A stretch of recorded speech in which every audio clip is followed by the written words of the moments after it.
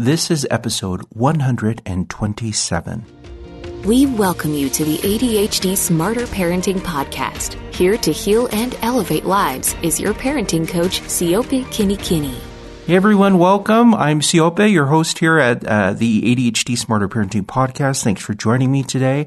I am so excited to be talking about this issue that a lot of parents are facing. And in fact, it's one that every parent has experienced throughout their time as being a parent. I don't think I've ever heard one parent ever say this has never happened to them. But it's, what do you do when you love your child, but you don't like your child? Now, let me explain. It sounds contradictory, but a lot of times we love our children. We would do anything for them. And yet their behaviors are so bad in the home that we just struggle to like them. We don't like them. And this is not uncommon. In fact, a lot of parents experience this. We do. We love our children. But sometimes their behaviors drive us crazy. They make us nuts. And so I'm going to be talking today about what you do when you love your child, but you don't like your child, by helping you know exactly where to put your focus, things that you can do, and then addressing the child's behavior. So there's a couple of things that we will be discussing today, and I will be going through each of those. So again, the three things I want you to be able to walk away with at the end of this podcast is: 1, what parents can do; 2, how you can focus or what you should be focused on; and 3, how to address the child's behavior. Now, I'm going to use the example of a family that's in coaching. Janet and Ray, they have 4 children, 2 girls, 2 boys. One has ADHD, and it's the girl, the oldest daughter. She has ADHD and she's struggling. So when they're in their home environment, she acts out. She starts to pick fights. She doesn't work with anyone. Whenever they're trying to have quiet time, she's disruptive. And her parents understand this is part of what they're dealing with because she has ADHD. However, it affects everyone else in the family, and particularly it affects Ray. Ray struggles with this because he loves his daughter, and yet he doesn't like his daughter's behavior. It drives him crazy. So while I was working with Janet and Ray, we started to talk and delve deeper into some of the issues that were happening in the home. And this is what happens when you're coaching a family. And what I had to do is talk to them about what they can do as parents, because a child is going to behave the way they're going to behave. So let's go over topic number 1. What can parents do? What can parents actually do when they love their child, but they don't like their child's behavior, and they're starting to feel the frustration build over time? What can you do? As I've always said, parents have a lot more flexibility and latitude in what they can do to address what is happening around them. What I wanted them to do is establish a structure inside their home of something that they can do without reacting. Now, this is where a lot of parents struggle, because what they do is wait until the situation arises and then they begin to address it. I'm asking Janet and Ray to really come up with a plan on what they can do in order to prepare for these situations, because we know that they're going to continue.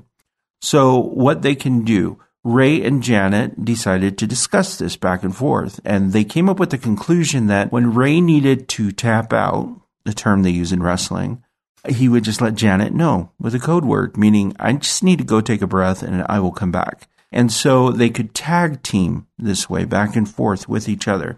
Now, I know this isn't practical for a lot of parents. Some parents are doing this by themselves. And, some parents are with their children all day while their spouse is not at home. So, but for Janet and Ray, this was the idea, is Ray could step away just for a little bit. And we set up a structure of how much time he could step away and then come back into the system. Now, if you're dealing with issues like this and you are a parent doing it by yourself, you have to set up your own structure that works for you. And if you need to step away in order to catch a breath and really collect yourselves and think about what is happening and really get into space where you can address these behaviors, you need to do that. That needs to be part of the structure that you establish in the way that you are going to engage with your child when they're having the negative behaviors. Now, in the situation with Janet and Ray, I also talked to them about what's happening in the home when these types of behaviors are occurring. Now, remember, they have 4 kids, 2 girls, 2 boys, and they mentioned that the boys would giggle and laugh and they would, pay attention to what's happening. So part of our structure in the environment, and this is again what parents can do, is I ask them to have the other children who are there to leave the room. Now, I'm asking them to do this because when they leave a child in there with an audience and the other kids are responding in a positive way, it will undermine what you're doing as a parent. So having the other children removed from the situation removes the audience and this temptation to perform. Sometimes kids like that performance aspect of acting out. They act out because they can see they're getting a response, not from you, but from other kids, that is reinforcing for them to continue to do that. So the idea that they had in their home was they were going to have a code word. And when Janet or Ray said the code word, all the children would go in their rooms and wait while they addressed the behavior with the problem child. So this removed the audience. Now, again, this is part of what parents can do to establish something in the home in order to work with them. Now, Janet and Ray had to role play this with their kids first, so they understood what to do when they heard the code word. They would say the code word. They practiced this in the home. The kids would go into their rooms, and they would wait there until the parents came and called them in, and they could all be together again. What this did also is it allowed Janet and Ray the opportunity to focus in on the behavior. Now, if you're worried on whether or not the other kids feel like they're left out because they're focusing so much time, what we did with Janet and Ray is we had one parent working with their child who was struggling, the behaviors, and the other one checking in on the kids every once in a while. And you can do that as a parent. Even if you're a single parent, you can deal with the individual behavior in the room, start to de-escalate that, and still go around and check in on the other children. And then once everybody is in a state where everything is more calm and relaxed, bring everybody back together and you can celebrate. Celebrate the idea that the kids were able to follow through with the instruction and that things are back to normal and things are calm. Now, initially, when we established this with Janet and Ray, it was going to take some time for them to get used to it because it's a new structure. But I did want them to focus on that, establishing it up front. Now, again, you're going to have to do work up front in order to get the payoff later. This is like planting a garden. You plant your seeds and you nurture them and you work with them, and then you have a lot for harvest. So really have that mindset that when you're establishing an environment in your home, that you're focused on teaching to your child, you're focused on helping your child de-escalate those. You're going to remove an audience. You're going to be sure that you're in a good state, right? So super, super important that you are, as a parent, in a good state to deal with the negative behaviors. Now, that's the first part. Establish some rules around what you're going to do beforehand. You want to be able to do this beforehand. You don't want to wait until situations arise to deal with them, because what that does is it causes more stress, and that is going to be regulated by your mood. If you are in a bad mood and something pops up, you're going to address it in the bad mood. It also takes up some of your bandwidth, your ability to really do things and focus on what's happening. So you want to make it as easy as possible for yourself as a parent to deal with these things rather than thinking on the spot and being expected to perform a miracle. So establish some rules. If my child acts out, and this is the question you should be asking yourself, if my child acts out, what can I do in order to stabilize the environment? Now, for Janet and Ray, they had to do some self-evaluation of where they are emotionally, and so they could approach it in a calm state.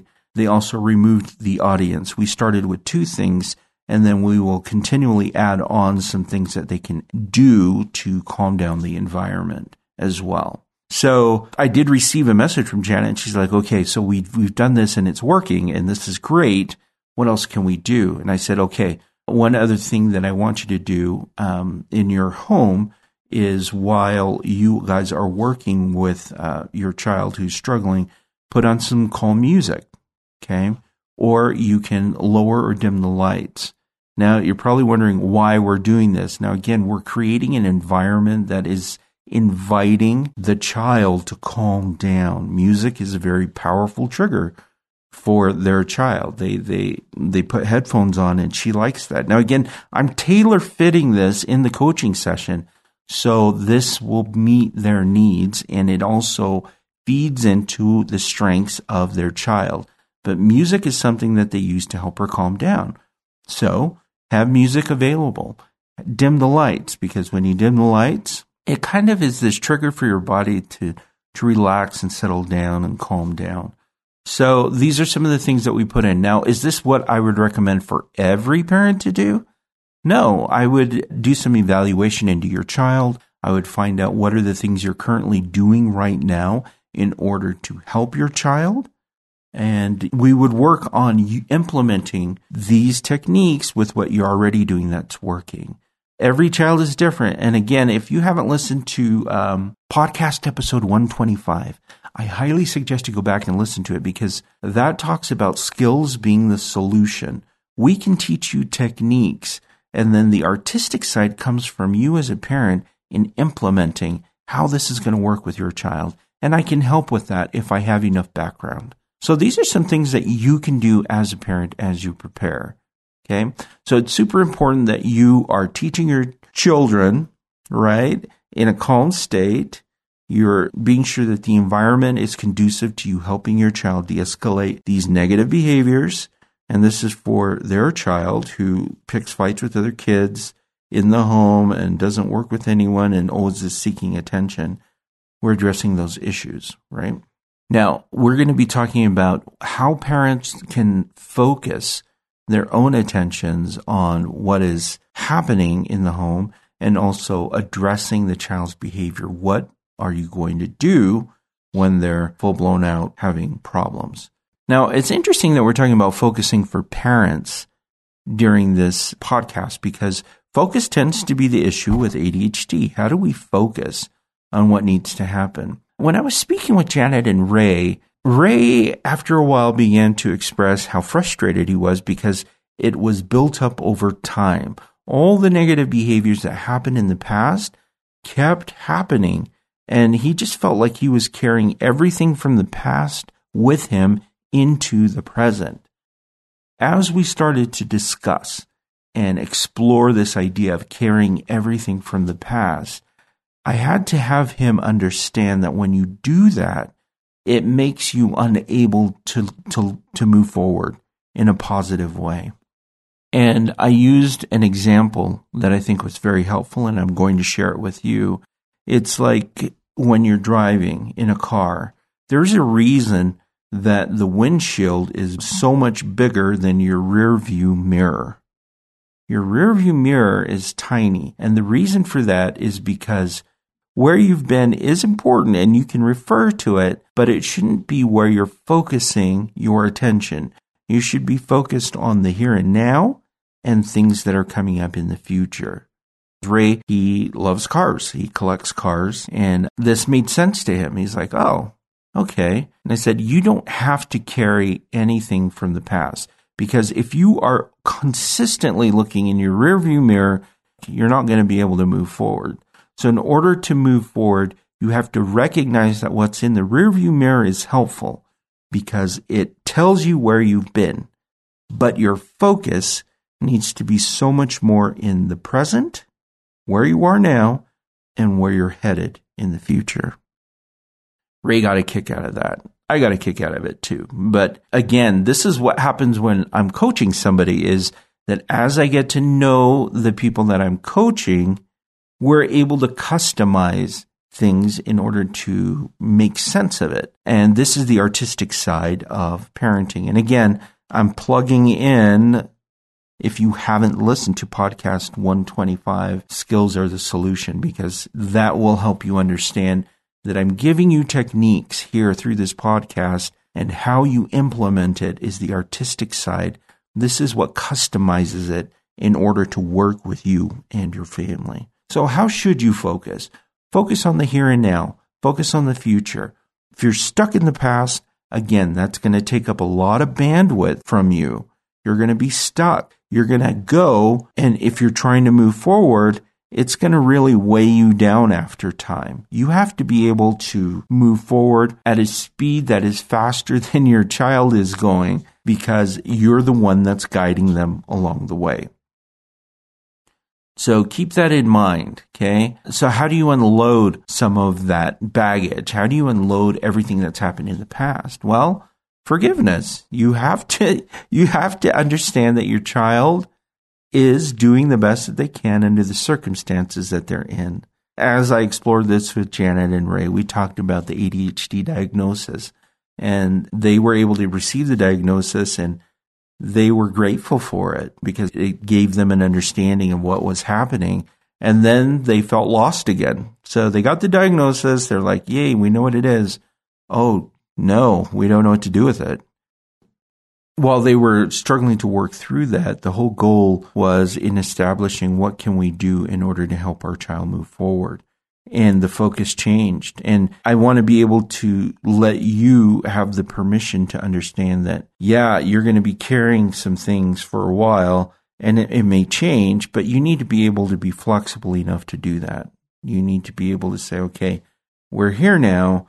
Where do we need to go? How do we need to unload what is no longer useful for us?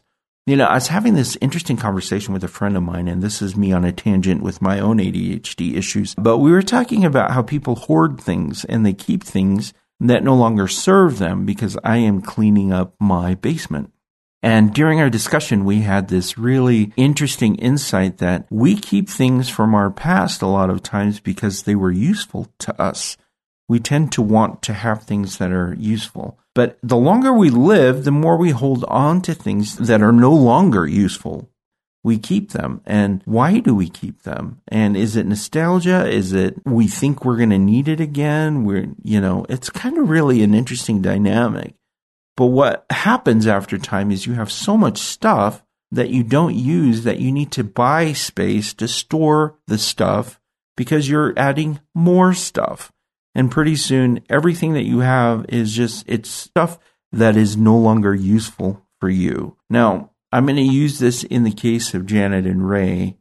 As their child is growing, they're going to be implementing some things, and we add on, and we move and grow with our children. That's the way it works. And so we're using this right now, and as we continue, we're going to be adding on and adjusting as their child adjusts. That's just the way it works. Parents who are flexible like that are more successful because they can bend. If you're too rigid, you're going to crack. I'm just telling you right now, you are going to crack because rigidity doesn't allow for the flexibility for the things that pop up. So be flexible enough. But I thought that was interesting that we grow up, we use material things. They are useful for us for a time, and sometimes we want to hold on to those things and keep them, but they're no longer useful for us. And so how do we know, So I think next time I talk to Ray, I'm going to have him go through this exercise of evaluating his own things that he has found useful in his past and what he would discard and why he feels an attachment to those things. Because in some ways, these things all blend together in the way that we are. I think that would be a fun exercise. I'll keep you guys posted on that because I think that would be an interesting thing to ask Ray to do. Go through your own things. What are the things you're holding on to? Is it useful? If it's not useful, why do you still have it? And then move on from there. So, how to focus. Focus. And that's what I need to do is I need to focus on this podcast. So, those are the two things. We've talked about what parents can do. Establish an environment in your home where you have some specific things that you're going to do to remove your inability to function so you can do so in a calm way. You want to do everything that you possibly can to know exactly what to do in those situations. The second thing we talked about is how to focus, which I kind of laugh because I kind of went off focus and now I'm back to focusing on this. But focus in on where you are now and where you are headed. Don't try and drive your car looking in the rearview mirror because you're not going to get anywhere. You're going to be stuck and eventually crash. Pay attention to what's most important, where you are and where you're headed. The things from the past can inform you and they can give you ideas, but they shouldn't be where your focus is, right? Now, we are going to be talking about addressing the child's outburst behaviors in this next part of the podcast. Now, in this case, as I was talking to Janet and Ray, once they establish an environment and they're able to focus in on what they're going to do with everybody in the family in order to maximize their ability to teach to their child, and once we address how they can focus their attention and not bring in the extra baggage, because remember, they love their child, but they don't like their child because of past experiences and everything else that goes on. It's just very difficult for them to work through these behaviors. We're going to address the child's behavior. What can you do?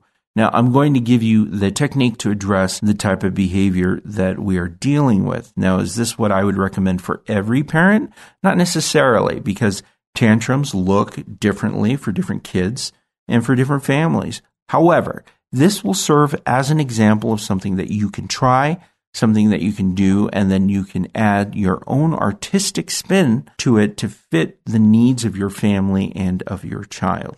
Now, I had to ask Janet and Ray specifically, what are the behaviors that you are exhibiting? And what happens is their child will argue with them, change the subject, wander around the room, and say no. So those are the things that we're dealing with when they are trying to help their child calm down. And this is how the child exhibits their tantrum behavior. Now, again, not every child exhibits tantrum behaviors, but what I did with Janet and Ray is I gave them very specific instructions on how to engage. So we're addressing this child's behaviors. We're just keeping it super, super simple for them. What I asked them to do was to call their child by name and put focus on their child, okay? And we're using the skill of observe and describe.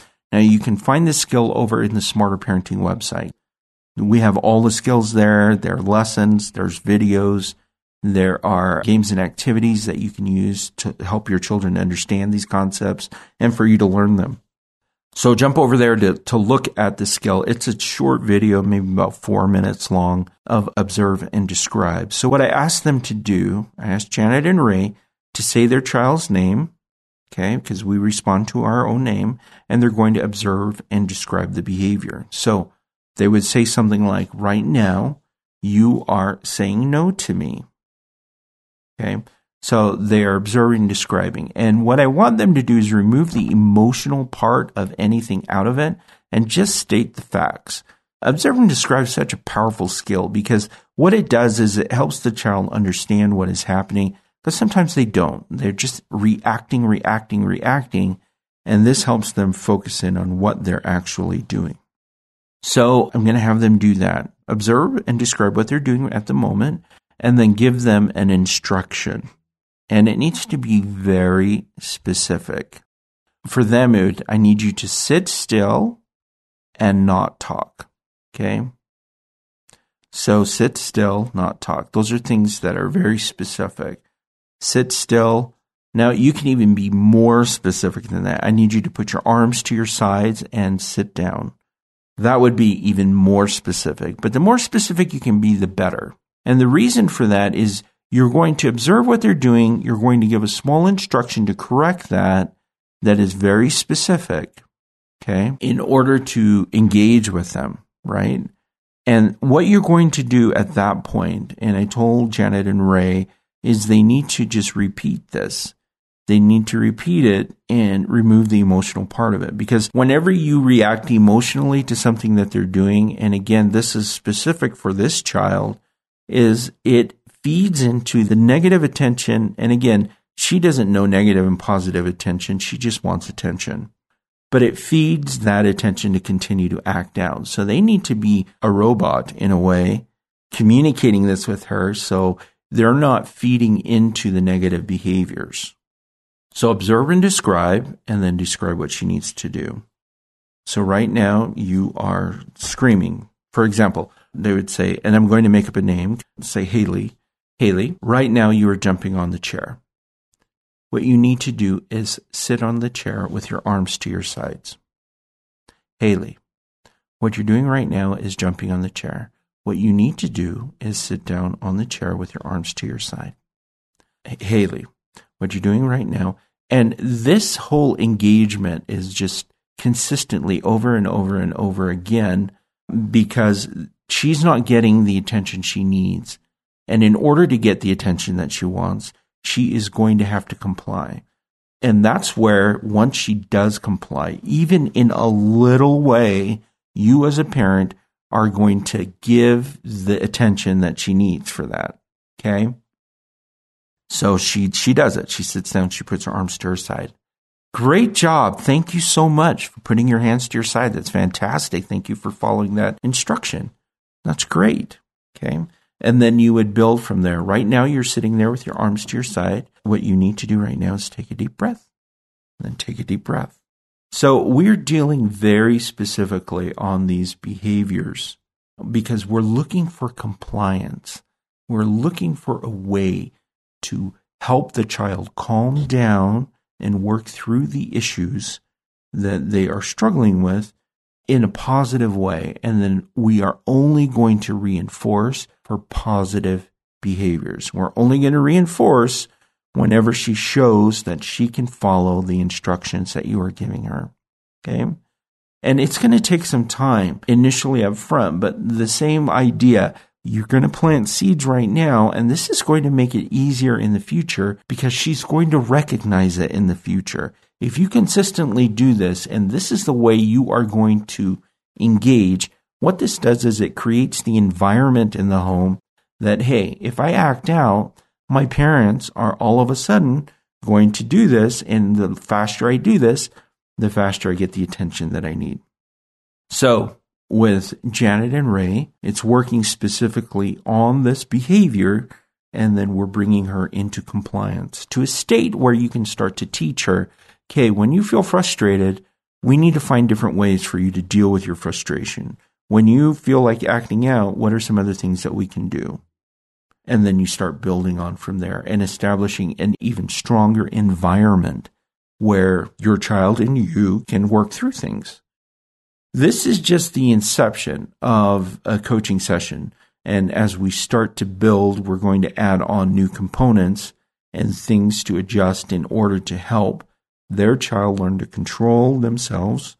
When they feel angry, what are some things they can do? Is it take a walk? Is it pet the dog? Is it go to their room for 30 minutes, read a book, listen to music? Is it, what are some things that for their child is going to work? Because not everything is going to be the same for every child. I think that's what I love most about coaching is that it can be so specific to each family and to each child. When you call in and I can gather the information, it makes it so much easier to address these behaviors. And here on the podcast, I'm giving you ideas of what's working with families. And I'm doing this in order to help you understand how you can implement this with your own if you decide to do this on your own. Just remember that. I do highly recommend you go back and listen, though, to podcast 125, Skills Are the Solution, because that gives you an idea of what these skills are and your role as a parent in applying the artistic side of parenting to be more successful. So those are the things we covered today. What parents can do: establish an environment that is low stress for you, but that you know exactly what you're going to do every time the negative behavior happens. You need to do that for yourself. For yourself. The second thing is, where should our focus be? We should be focused on where we're at now and where we're headed, and not stuck driving the car looking at the rearview mirror. We don't want to be there because that's a standstill. And then the last thing is, Addressing the child's behaviors using the skills. Observe and describe is over on the Smarter Parenting website. Now, if you jump over to the Smarter Parenting website, there are so many resources on there. There are video lessons that help you learn how to communicate, effective consequences, rewards, how to make those work with your children. There are so many things that are available on the website that are for free. And that is made possible by the generous donations of sponsors to Smarter Parenting. And so we are so grateful for them for allowing us to do this. And if you need coaching, if you want to go through the coaching process, sign up for coaching. We have 3 different levels of coaching. You can self-coach on the silver level. There is the gold coaching, where if you just need 1 coaching session a month, you can sign up for that. Or if you want to do the platinum level, you can sign up and you can have 3 coaching sessions a month, depending on your needs. We wanted to make this as simple as possible, and we wanted to be able to help as many families as possible through this whole process. So that's it for me for this week. If you have any questions, send them over. I'd love to address them. And actually, I will revisit Janet and Ray. They've given me permission to share their information here on the podcast, but it'd be interesting to see how things progress with them in the future. So, great family. In fact, all the families that I'm coaching right now, they're just fantastic. I love them all.